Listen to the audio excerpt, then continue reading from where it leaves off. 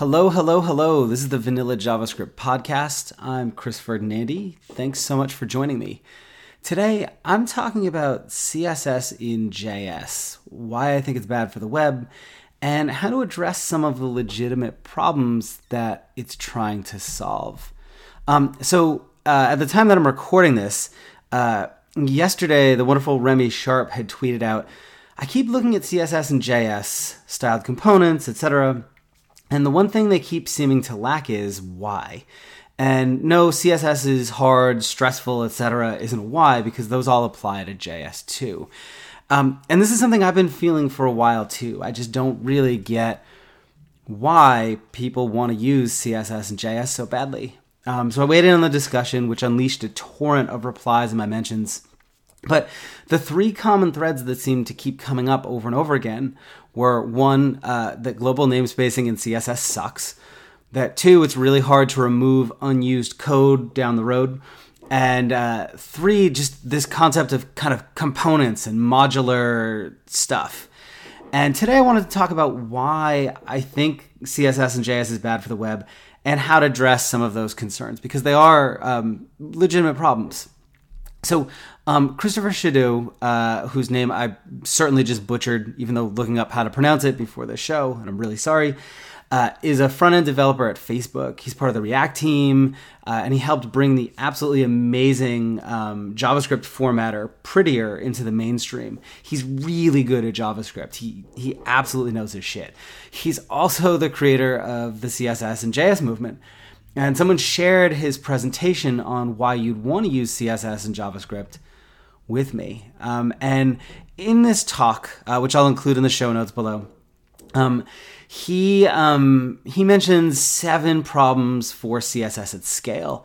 The global namespace, which we already talked about a little bit, managing dependencies, dead code elimination, minification, sharing constants between CSS and JavaScript, non-deterministic resolution, which is really just a fancy way of talking about the cascade and how it kind of has this last thing takes precedence structure to it. And then isolation, which I think kind of relates to the global namespace. This is not supposed to be a mudslinging thing. I am going to pick apart his arguments a little bit in today's podcast.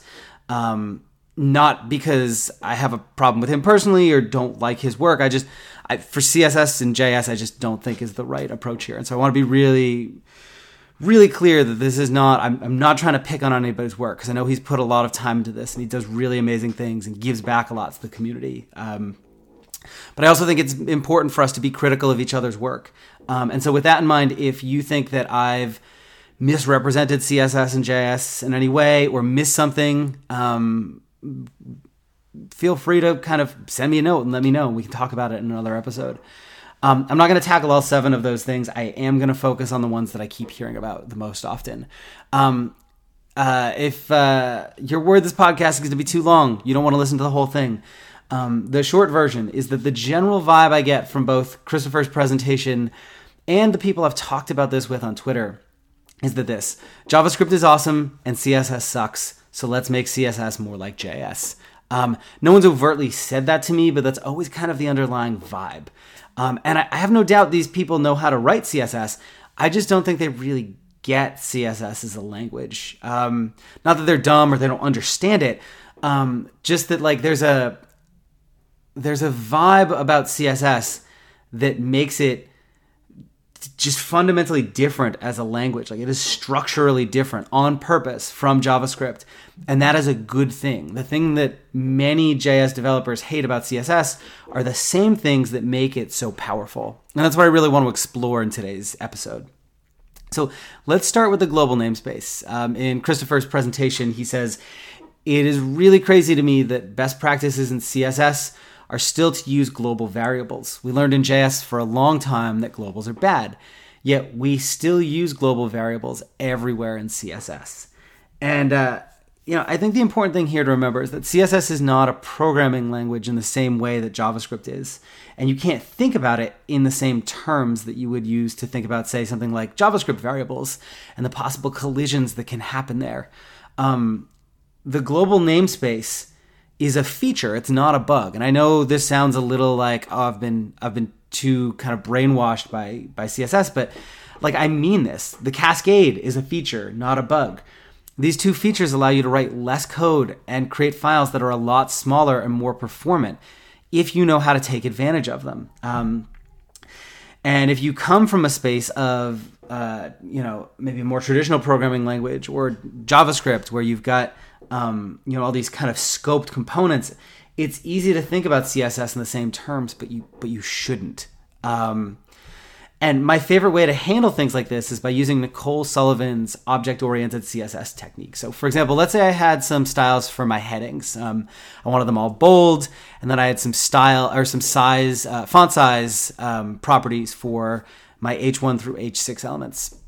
And I occasionally have hero sections and other callouts where I want to use bigger, bolder headings in those sections. So I could do something like have dot callout H1 and dot hero H1 scoped with a different font size. And that's great if I have H1 elements in those headings and I want to make them bigger. But what happens if the callout happens further down the page where I shouldn't be using an H1? For semantic reasons, I should be using an H2 through H6. Now I need styles for those various use cases. So I could do something like dot callout H1, comma, dot callout H2, comma, dot callout H3, etc., and adjust the font sizes that way. But that's madness, and you can see how your CSS file can balloon pretty quickly. Or I could just use a simple utility class, something like dot hero dash text for my hero text or my hero heading, and assign the font size there. And because classes have more specificity than elements, the hero text class is going to take priority, and the font size will be the bigger size when I use it in those sections. When I switched over from a component-based styling approach to a utility class, first one, I reduced my style sheet size by more than half. Christopher goes on to point out that Bootstrap, for example, introduces a whopping 600 global variables. And I think Bootstrap abuses the hell out of specificity. They have way more going on than the average developer needs in a project. But, beyond that, I don't think this stat in and of itself, if I knew nothing else about Bootstrap, this stat in and of itself doesn't inherently tell me if that's a good thing or a bad thing. 600 small utility classes for little nudges and tweaks within the DOM could result in a super lean, super performant style sheet if done right. You could theoretically have a style sheet that is almost entirely utility classes and build a really engaging user interface on top of that without the need for many components. So switching gears just a little bit, the next item that Christopher touched on was dependencies. And he mentions we're past the way where we bundle our CSS into a single file and now have to split it into many files and therefore deal with dependencies. To which I say, why? I'm going to speculate here that the style sheets that he works with are huge, and it's a performance issue to load them all at once. He's a developer at Facebook. If you ever dug around into their style sheet, I believe it's pretty large. They have a lot going on there, a lot of different components and modules and so on. Here's the thing though, if you embrace the cascade and embrace global namespacing, you can dramatically reduce your style sheet size. Sometimes larger style sheets are avoidable, but a lot of the stuff that you have in a site tends to get reused over and over again, and people are just redeclaring the same properties for different components over and over again. Whereas, utility classes and more abstracted modules can really help do away with a lot of that, make the whole thing just easier and more performant. If you do have a necessarily larger style sheet, though, you can use things like inlining your critical path CSS and then asynchronously loading the rest of your style sheet down the road so that you're not render blocking with a giant style sheet.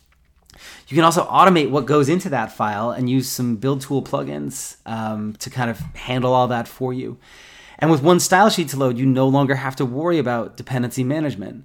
Of course, working with modular files can also be more convenient for developers, and I totally get that.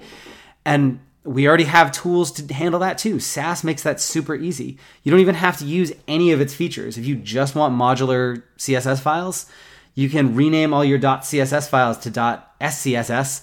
It's fully valid Sass, and you can go from there. In fact, I started out using Sass for myself just for the modularity, and then eventually kind of started using some of the other features that it offers. Smaller modular files can be a real performance boost on newer browsers and devices that support HTTP2. But for older browsers and devices, and these are the ones that really need every ounce of performance they can get, it's actually worse for performance to do this. So the kind of the modular dependency loading thing, not necessarily a good thing. Let's talk about dead code elimination, because this one came up quite a bit too, especially on Twitter. So what happens when you have code that's no longer used? This is a real problem, and it's probably one of the number one arguments I see in defense of CSS and JS. But using CSS and JavaScript for this is throwing technology at what I think is fundamentally a people problem.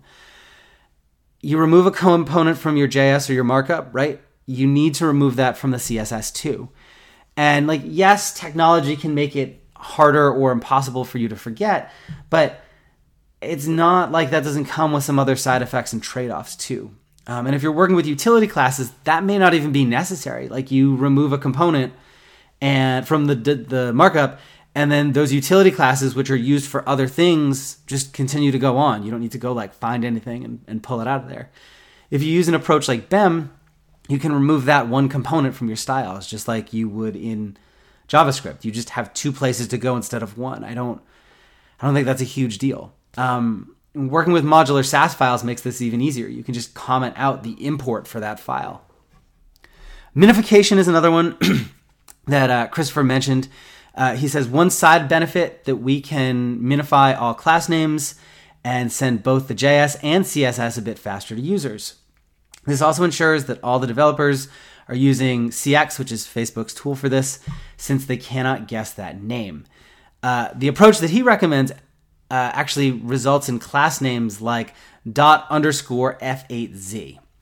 I know he thinks this is a good thing, but because it forces people to use a build tool, but from my perspective, it creates a higher bar for beginners to get started and makes debugging a hell of a lot harder. Now you have to hunt for obscure class names that don't match what you wrote. The amount of file savings, particularly after gzipping, is trivial. You should still minify your CSS, but that doesn't mean reducing class names to absurd random strings that mean nothing either. Pulling out white space and comments makes a huge difference. And we do that in JavaScript. We reduce everything down to these tiny variable names. But CSS doesn't have the same parse and render weight that JavaScript does. The performance implications are totally different. So I have a whole lot more to say on this topic, but I want to keep this episode short because they generally are. Today I really focused on exploring some of the key points from Christopher's presentation and where he and I differ in our thinking about front-end engineering. He's an amazing developer with some really clever approaches to things, and I hope this is viewed more as two passionate professionals disagreeing than any sort of personal attack on him or anything. I think it's clear he and I both have a deep love for the web. In a future episode, I'm going to try and share some additional thoughts around CSS and JS more generally, and maybe more clearly summarize my preferred approach for building for the web. And of course, if you think I missed the mark here in any way, or there's something you want to hear me talk about that I didn't cover in today's episode, please let me know. That's it for today. If you want to master JavaScript this year, head over to gomakethings.com where you can sign up to get daily developer tips sent straight to your inbox every weekday. I also have a bunch of other resources for learning JavaScript there too, including my brand new Vanilla.js Academy training program for beginners that kicks off on May 14th, and you do not want to miss it. It's going to be super kick-ass. I hope to see you there. I will see you next time. Cheers.